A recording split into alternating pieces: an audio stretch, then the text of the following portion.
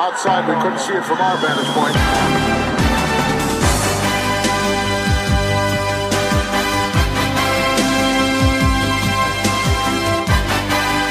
Good evening, wrestling fans. How are you? Welcome to the second annual Our Vantage Point Hall of Fame Bites, episode number 1. I am Joe Murata. Along with me on this regal of events is Mr. Michael Quinn. How are you, Michael? Howdy doody. Howdy doody. We have survived. We're at the Hall again. We have survived an entire year. We're here at the Hall. We've also survived a very brutal, wet and wild nor'easter here in the Northeast. Well, I mean, the Hall of Fame is obviously on the same day as a nor'easter. Of course it is. Of course it is. And, you know, that doesn't stop us with our outfits because we just leave them at the Hall every year. Oh, yeah, we just pick them up.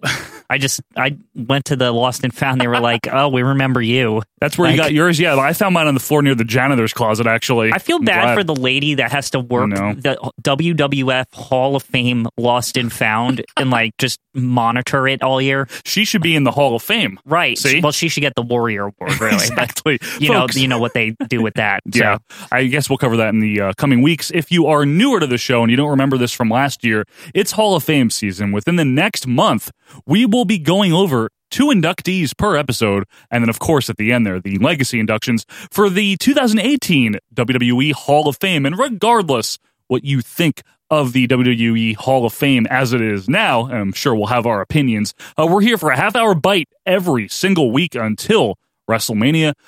In the meantime, be sure to check us out. Our normal Monday episode is coming out, episode number 73 of Our Vantage Point, the Retro Wrestling Podcast. If you're listening only on audio, you can check out the video version of this on YouTube and vice versa. And of course, you can follow us on Twitter at OVP Podcast. But Quinn, we've only got a half hour here. Yes. Barely able to get the time again this year with our sponsors. Yeah. So I suppose, you know, we're in a tight squeeze here. I think they're using this room here after us for something Lord else. Alfred is really always shuffling along the Hall of Fame every year. So he is. Quinn, I guess we're going to start this specific episode in this specific year with the latest inductee as of press time. Yes. Anyway, and a polarizing figure out on our boards. I don't know why. That would be, maybe this theme song will bring a little smile to your face and make you do a little hoedown. Because it's Hillbilly Jim. And I guess I should mention as we listen to these wonderful tones here that you could join our Facebook group. It's a great discussion group at facebook.what? Feet, thank you. Hall of Fame this year. Just search for Our Vantage Point Retro Wrestling Podcast Facebook group, discussion group. One of us will let you in. It'll be a great time. What ominous music for the group. Hillbilly Jim's theme. Don't go messing with the country boy. Quinn, Hillbilly Jim is in the Hall of Fame, or will be in the Hall of Fame this year. People had various disparate opinions. What do you think? I think he's very deserving. Okay. And I have reasons. First and foremost, he was over. He was. He, like, you know, say what you will about his, like, prominence. And I know some of that had to do with injuries. And yes, he was injured almost out of the get-go in 85. Right. And then didn't he just kind of instantly, like, work for them backstage? Like, yeah. So it's not like he had a long time in the WWF. However, when he was there, he was a very popular figure. The crowds really took to him. He was a happy-go-lucky figure, and I guess we'll start real quick here. He had been a wrestler before WWF in 85.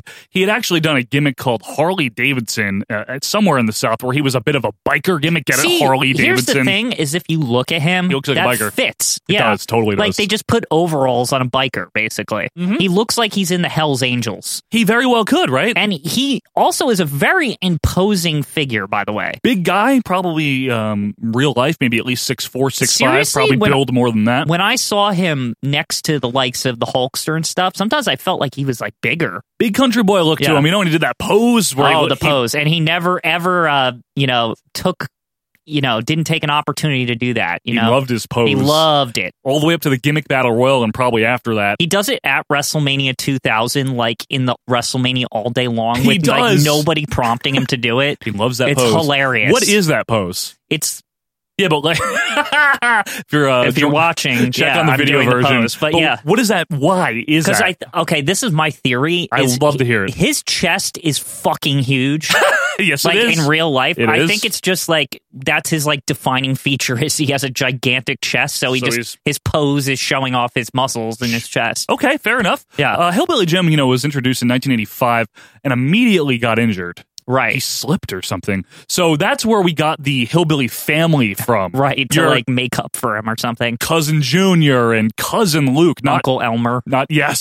Gosh, Uncle Elmer. Hillbilly Jim, the only surviving member of the Hillbilly family.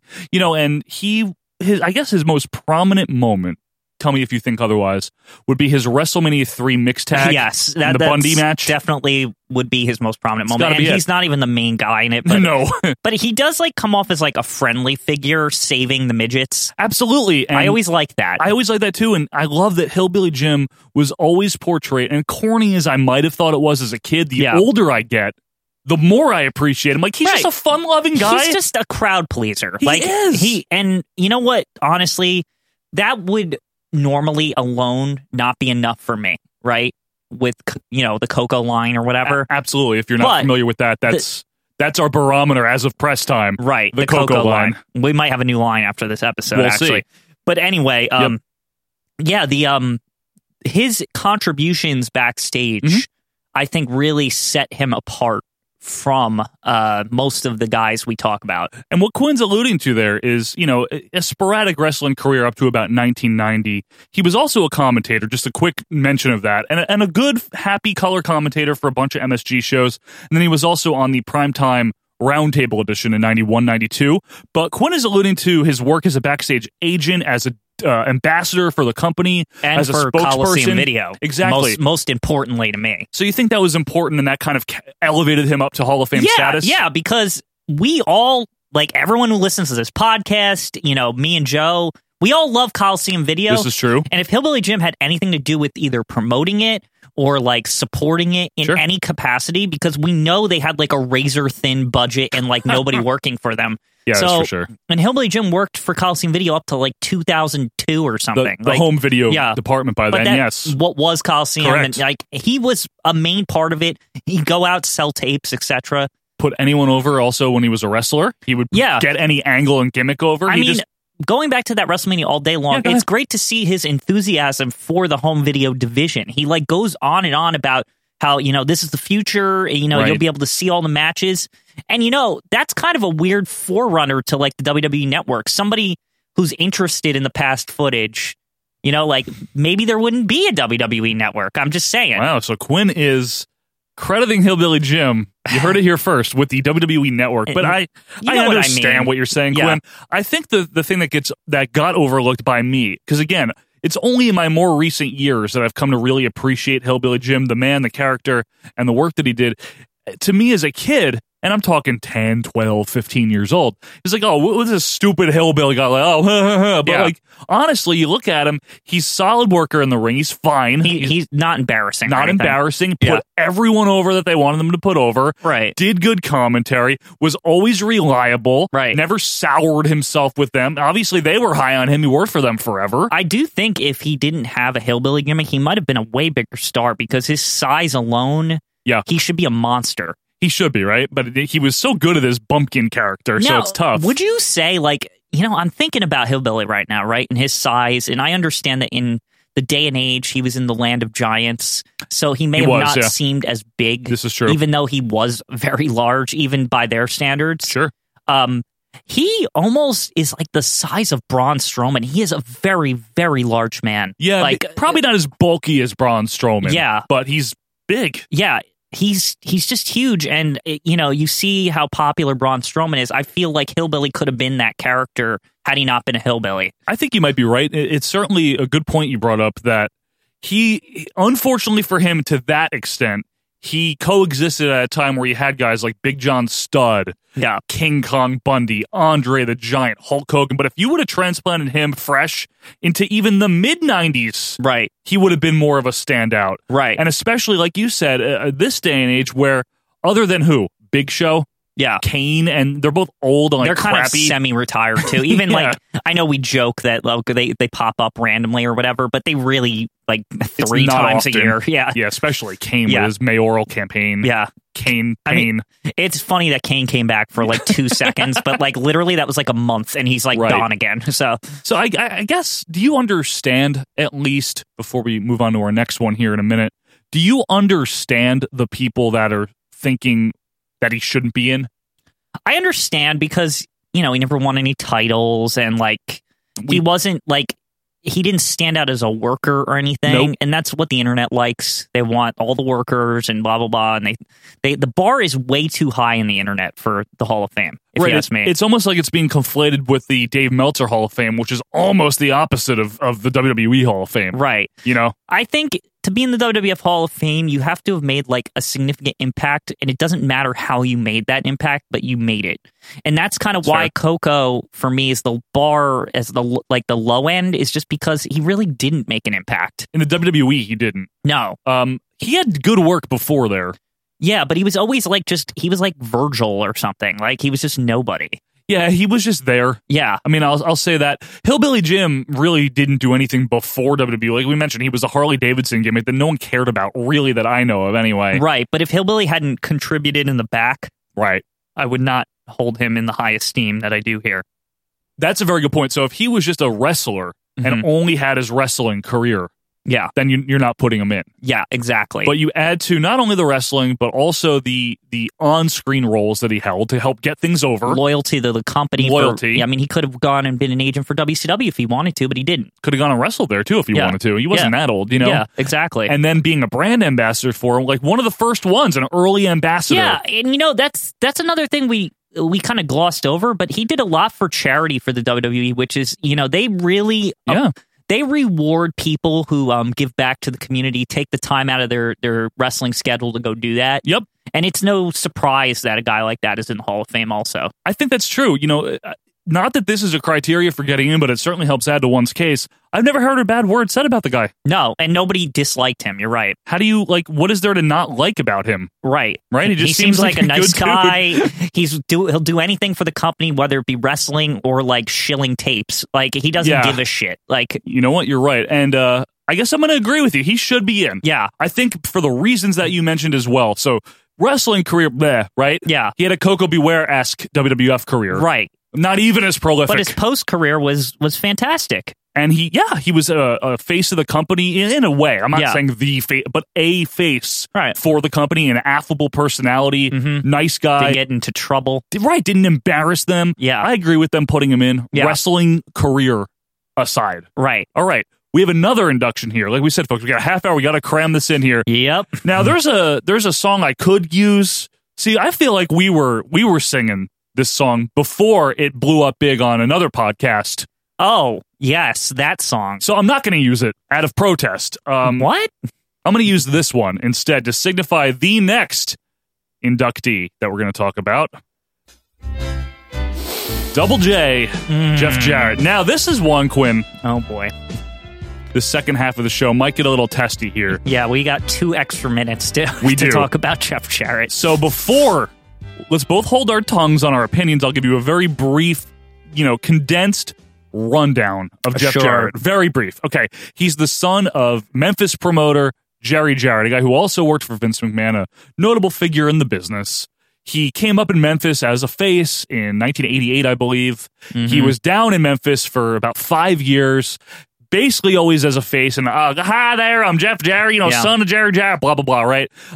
Decent looking guy, decent look, decent physique, decent in the ring. He had the mid-Carter. Well, I don't want to say it before we get into Middling. it. He had the mid-Carter look, though. He did. The athlete kind of looking guy. Yeah, like an athlete. Look clean cut. Very intercontinental about him. Very U.S. title. Yeah. And then he moved to the World Wrestling Federation in the fall or winter of 1993 underneath the Double J Jeff Jarrett Nashville, Tennessee gimmick. He was going to use the WWF as a stepping stone to Nashville fame. Which I never got the real motivation behind that. He's an asshole? Okay. Remember all those WWF connections to Nashville and how they had all these, all of them. Remember how the Honky Tonk Man became a huge music star after being in WWF? Well, that was Jeff Jarrett's plan. Jeff Jarrett. I guess he was kind of an early 90s mid-card Honky Tonk Man. Now, the thing about Jeff Jarrett's WWF run, briefly going to run through this. So he pretty much did nothing with it all throughout 1994. Like literally no one cared about him in 94. Yeah, he was just a suspenders, like quadruple suspenders wearing idiot. Yep, like, and he looked dumb. Yeah. And he was kind of annoying, but he was like a paper cut. He's mildly annoying for a second, then he kind of forget about it. He's a guy that, loses in the first round of the King of the Ring or something, or maybe the second round. I don't know. The second round. Like I'm not remembering his King of the Ring performances. My point is that's the style of character. He's sort of hard to beat. Right. Like, kind of hard. Yeah. Right. A little tough. He's harder than, Scott Casey, but like he's easier possibly than Lex Luger. Right. Put it that way. Right, exactly. So, but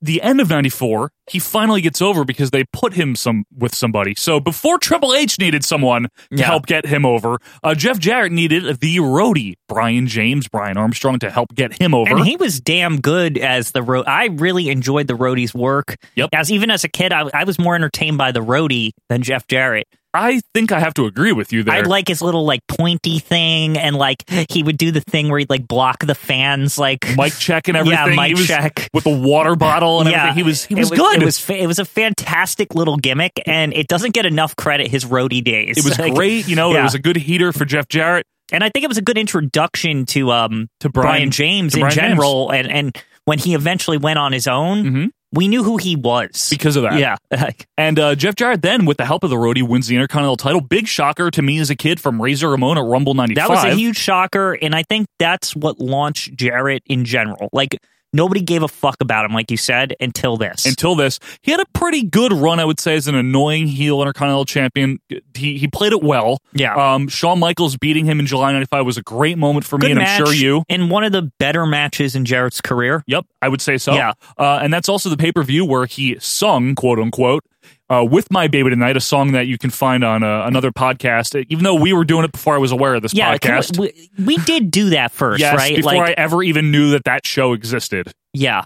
We were on top of that. That was like one of our favorite things, and it's a shame that it got taken away. It really is, but nevertheless, right? Yeah. So Jeff Jarrett then abruptly leaves with the roadie right after this in your house in July, and everyone's like, what the hell happened? He randomly comes back in December, feuds with Ahmed Johnson, fights him at Royal Rumble, leaves again in the early 96. I don't even remember that brief comeback in December. It was so pointless. He didn't have the roadie anymore. Yeah. Then he crops up in WCW in the fall of 96. And Quinn, he was still the strappy outfit, but he wasn't the hat. Yeah, but he had Deborah. He had Deborah McMichael. And he was going to be in the Four Horsemen or something, but then like he was Ric like the Flair fifth horseman. But Ric Flair was like he was at odds with if he should let him in or something, like, but he liked him, like something that was like weird. The angle, and it was like so back and forth, and it lasted forever, and it was like so apparently obvious storyline wise that he just didn't belong in the Horsemen, like because he was like fucking over like Arn Anderson. And the moment you try to like mess with Arn Anderson, I'm like, you're not in this. Like, what? Get the fuck out of here. I agree with you, Quinn. Yeah. Don't mess with Arn Anderson. He's like the heart of the Horsemen. He really was the heart and soul of the Horsemen. So Jarrett has a somewhat unremarkable, in my opinion anyway, WCW run into 1997. Then all of a sudden, the fall of 97, he shows up in a suit. He cuts some weird promo about how Vince hated him and WCW hated him. He hates both of them, but he's back. And then he makes his debut match in late 97 in the Aztec Warrior costume. Did he not come back with Tennessee Lee first, or was that after? That was after. See, this is the problem with Jeff Jarrett's career is he switches around back and forth and back to what he was like a million times that it's confusing if like he came back with Tennessee Lee before, like, but that should tell you like how unremarkable Jeff Jarrett is. Because after this Aztec Warrior gimmick, and he was in Jim Cornette's NWA, after publicly renouncing and denouncing his old, country music gimmick, lo and behold, in the spring of 1998, what do we have but Colonel Robert Parker as Tennessee Lee? Yeah, that was weird, and it's basically the Colonel, just with a different name. Tennessee Lee, stupid name. A lot of people say that, but I don't really mind that name. It's fine. Like I think he gets a little too. They bash that for whatever reason a little too much. That's just my opinion. It's fair enough, Quinn. It makes sense. Like, so he does pretty much nothing with this version. Right. But then in the summer, he finally starts to change his gimmick. Finally. Yes. Because he gets a little meaner and he starts hitting people with guitars. He's got the sunglasses and and he doesn't have the strappies anymore. Thank God. And no Aztec uniform. No. And then he loses a hair match and he gets that iconic and he looks short cool. haircut. He finally is something. He looks interesting. He say what you will. He's got like a catchphrase like slap nuts and like I think that was in Don't Piss Me Off was in WWF and Slap Nuts was in WCW. But like he has something to work with, right? And it seems like he's on the rise to like upper mid now. Right. Like, you know what I mean? Exactly and right. I believe he formed a tag team with Owen Hart. Early 99 or and late it was 98. awesome. That was a good team. It was a good team. So what we have now is from pretty much the end of 98 until October of 99, this Jeff Jarrett is the short-haired, guitar-wielding, woman-beating, honestly, that was part of it later. Yeah. Like fighting women and stuff, almost like an Andy Kaufman. But he also, weirdly enough, Deborah returned to his side from WCW. Puppies and all that. Puppies JR, that's like where that all came from. And he was treated as more of a big deal. I know Vince Russo was a big supporter, so much so that when Jarrett held up Vince for one last payoff because he was working without a contract to lose the title to China in October of 99, where does he go but to Vince Russo's WCW? Right. And this is where the world got tired of Jeff Jarrett. This is where we took a turn. And Jarrett may have been a Hall of Famer in my eyes had this never happened. Okay. Like, seriously, because this is where we get into, like, Triple H territory, but not as good. Overpushed for what he was. Not that Jarrett couldn't wrestle, not that Jarrett couldn't talk, not that Jarrett wasn't a talent, but in the same way that Triple H has been accused, of being overpushed at times. Yeah. That happened with Jeff Jarrett for, I feel like, the year 2000 in WCW. Yeah, and for the rest of his career.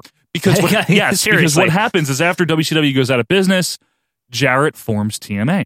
And he's Jeff Jarrett. Well, I think we're brushing over that WCW run, Joe, because go ahead. That's where some of the biggest offenses come in. That's where everyone can't stand him. He's calling himself the Chosen One. That is true. He's involved in the David Arquette incident.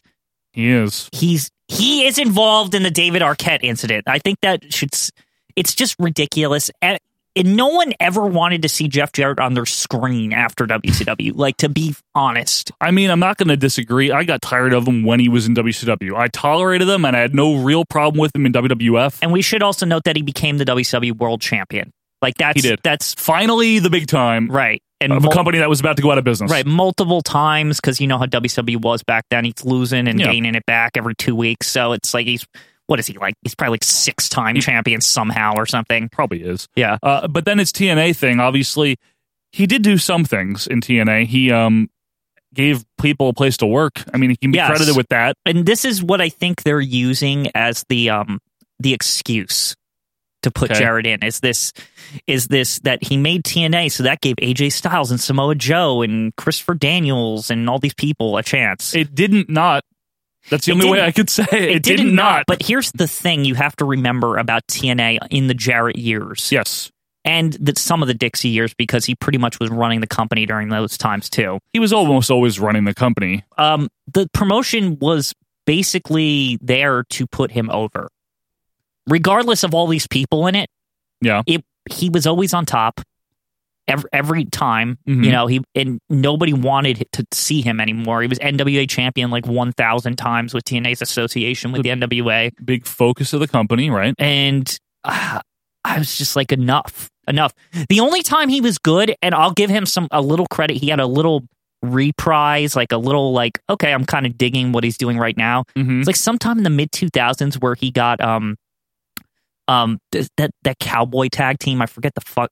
Aces and Eights? No, America's Most Wanted. Oh, that's yes. They America's were like his Most Wanted. stooges, and Gail Kim was his bodyguard, just like the old China days. Right. And it was kind of cool, and I liked that.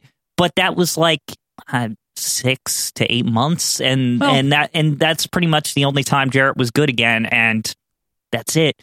After that, it was just too much Jarrett. That seems to be the prevailing theme for the people that are opposed to Jarrett going to the Hall of Fame, is it was too much Jarrett. Now, personal demons aside, you always want a guy to have his life together. And, we wish him the best as a person this whole time. But yeah, and I want to say this before we start, talking about how he doesn't deserve to be, in my eyes at least. Sure. He is known as a really good guy. There is for the most part, and I know people will get on him about he married Kurt Angle's wife, and Angle blames himself. What an asshole! Kurt Angle was on drugs and had problems, and his wife left him. Angle blames himself, I think, for that. Right? Yeah. At this point, anyway, and that has nothing to do with Jeff Jarrett. His wife legitimately, no funny business. She just died. Yeah. And he was a sad guy, and he met this lady while he was working in TNA, and she was separated from her husband, and what you do? They got married. Sorry, shit happens, and right? That's not. I'm not going to put that on Jarrett or anything. Nope. And for all intents and purposes, a lot of people like him. Right.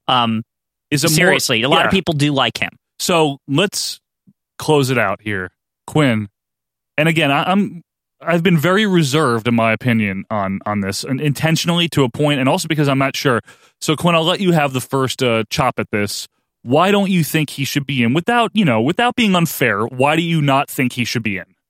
I don't think he should be in because I don't think he contributed as many good things as he did bad things.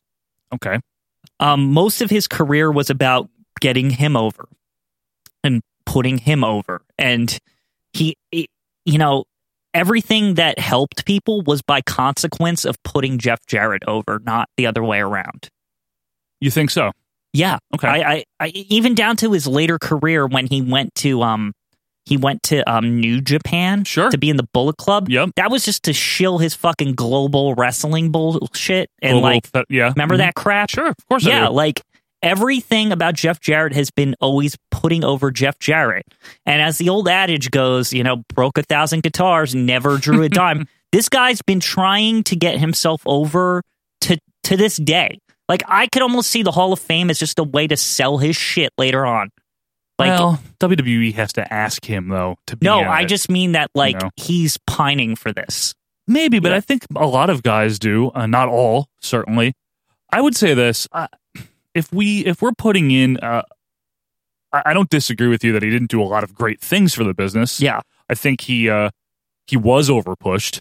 I think that the fact that he happened to be the son of a promoter didn't help his cause. Mm-hmm. But even if he hadn't been and he was still that, because Paul Levesque isn't the son of a promoter. No. You can be overpushed and not be someone's son. Right. At least Triple H earned it up to the point when he got married. Yeah, he had already earned it, you're saying. He had earned it before he married into the family. Be fair to him. He did. Yeah. However, only because of the lax nature sometimes of the WWE Hall of Fame, I'm going to say I have no problem with him being in. He had a long, hard-working career. Did he have some pushes handed to him? Absolutely. Mm-hmm. Especially by Vince Russo and then himself. Right. But he also did work hard. I can't take that away from him. The criteria at this, and Quinn and I don't have to agree. There's no WWE already put him in. This doesn't, there's no stakes. I just think he's a low bar because and I can respect that. Because I just don't think it's about what you contribute. I respect that. And I don't think he contributed. He only contributed for himself and not for anyone else. I can easily take that point of view on a different day in a different mood. You know what I mean? Yeah. But, the way I'm thinking now is he had a long career, which he did. Mm-hmm. He worked hard. He could wrestle. He wasn't he wasn't the worst wrestler or anything. And he also wasn't the best at anything, meaning he wasn't the best talker you'd ever find. He wasn't the best wrestler, didn't have the best look, physique, blah, blah, blah. But he was a solid hand. And for as long, I'm giving it to him on longevity alone, I think. Okay. Which is... But that's fair enough. You know what I mean? I don't know. I'm not disagreeing with your point. Yeah, I mean... I get you. Yeah, it's... And some guys, I try to put people in the perspective of what they are, too. Yes. And Jarrett is a guy that probably should have been more, and he's just disappointing to me. And I see that. Because he takes shortcuts and he only cares about himself, and I just don't like it. I could see that. If the only way you could truly stay on the top is to form your own company, then what the fuck? Seriously. I'll let you have that as the last word, Quinn. That's fair enough. So, folks, let us know what you think. You can do that by joining the Facebook group if you haven't yet. You can comment on our video if you're watching the YouTube version, or you can let us know on Twitter at OVP Podcast. In the meantime, we will be back next week for another Hall of Fame bite as we tick away the weeks towards WrestleMania. And be sure to check out our normal podcast. Episode number 72 is out now, and episode number 73 comes out this Monday. And trust me, you don't want to miss it. Until next time, I am Joe Murata. That is Michael Quinn saying so long and see you next week. See ya.